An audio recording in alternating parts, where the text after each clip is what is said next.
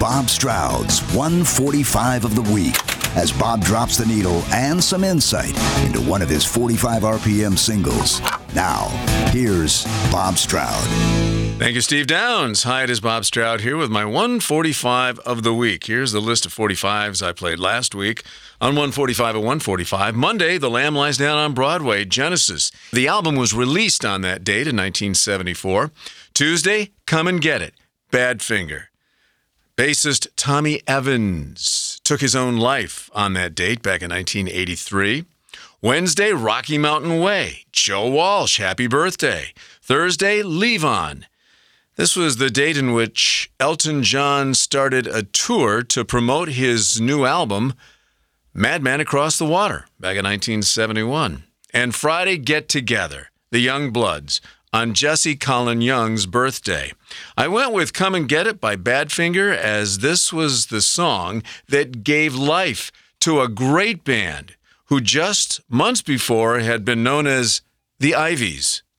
In fact, as the Ivies, they had one very minor release on Apple Records with a song called Maybe Tomorrow. It was somewhat unremarkable, and that was reflected in its chart showing. Then along comes Paul McCartney. Well, McCartney had this song, and he had a demo on it.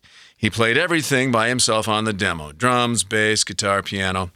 Beatles had no use for it.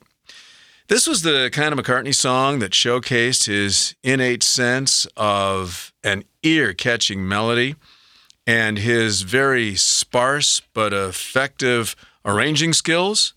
Lyrically, it was just kind of ear candy, but it would do very nicely for a new band who had just changed their name from the Ivies to Badfinger. Badfinger Boogie had been the working title of a John Lennon song from a couple of years before that eventually became With a Little Help from My Friends, hence the name. Badfinger was a trio at this point in time. They'd lost an original member, and Joey Molland hadn't yet joined. So McCartney was there for the recording session, and quite simply, he told the band, look, play this exactly how it is on the demo I gave you, note for note. Don't change a thing. Now, if you do it this way, I guarantee you this will be your first hit. It was decided that bassist Tom Evans had the voice that came closest to McCartney's demo, and so it was. Played and recorded just as McCartney directed. It quickly became Badfinger's first hit in early 1970. In fact, many thought this was the Beatles in disguise. I mean, there was McCartney's name under the title on the label. And oh, that label, it was Apple, after all. This sort of conspiracy theory thing carried over into their next hit and their next album, No Matter What, from No Dice. I mean, this just had to be the Beatles. It sounded just like them.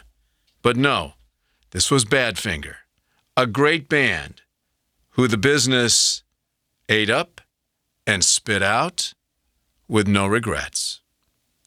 That's my 145 of the week. I'll see you again next week. Thank you.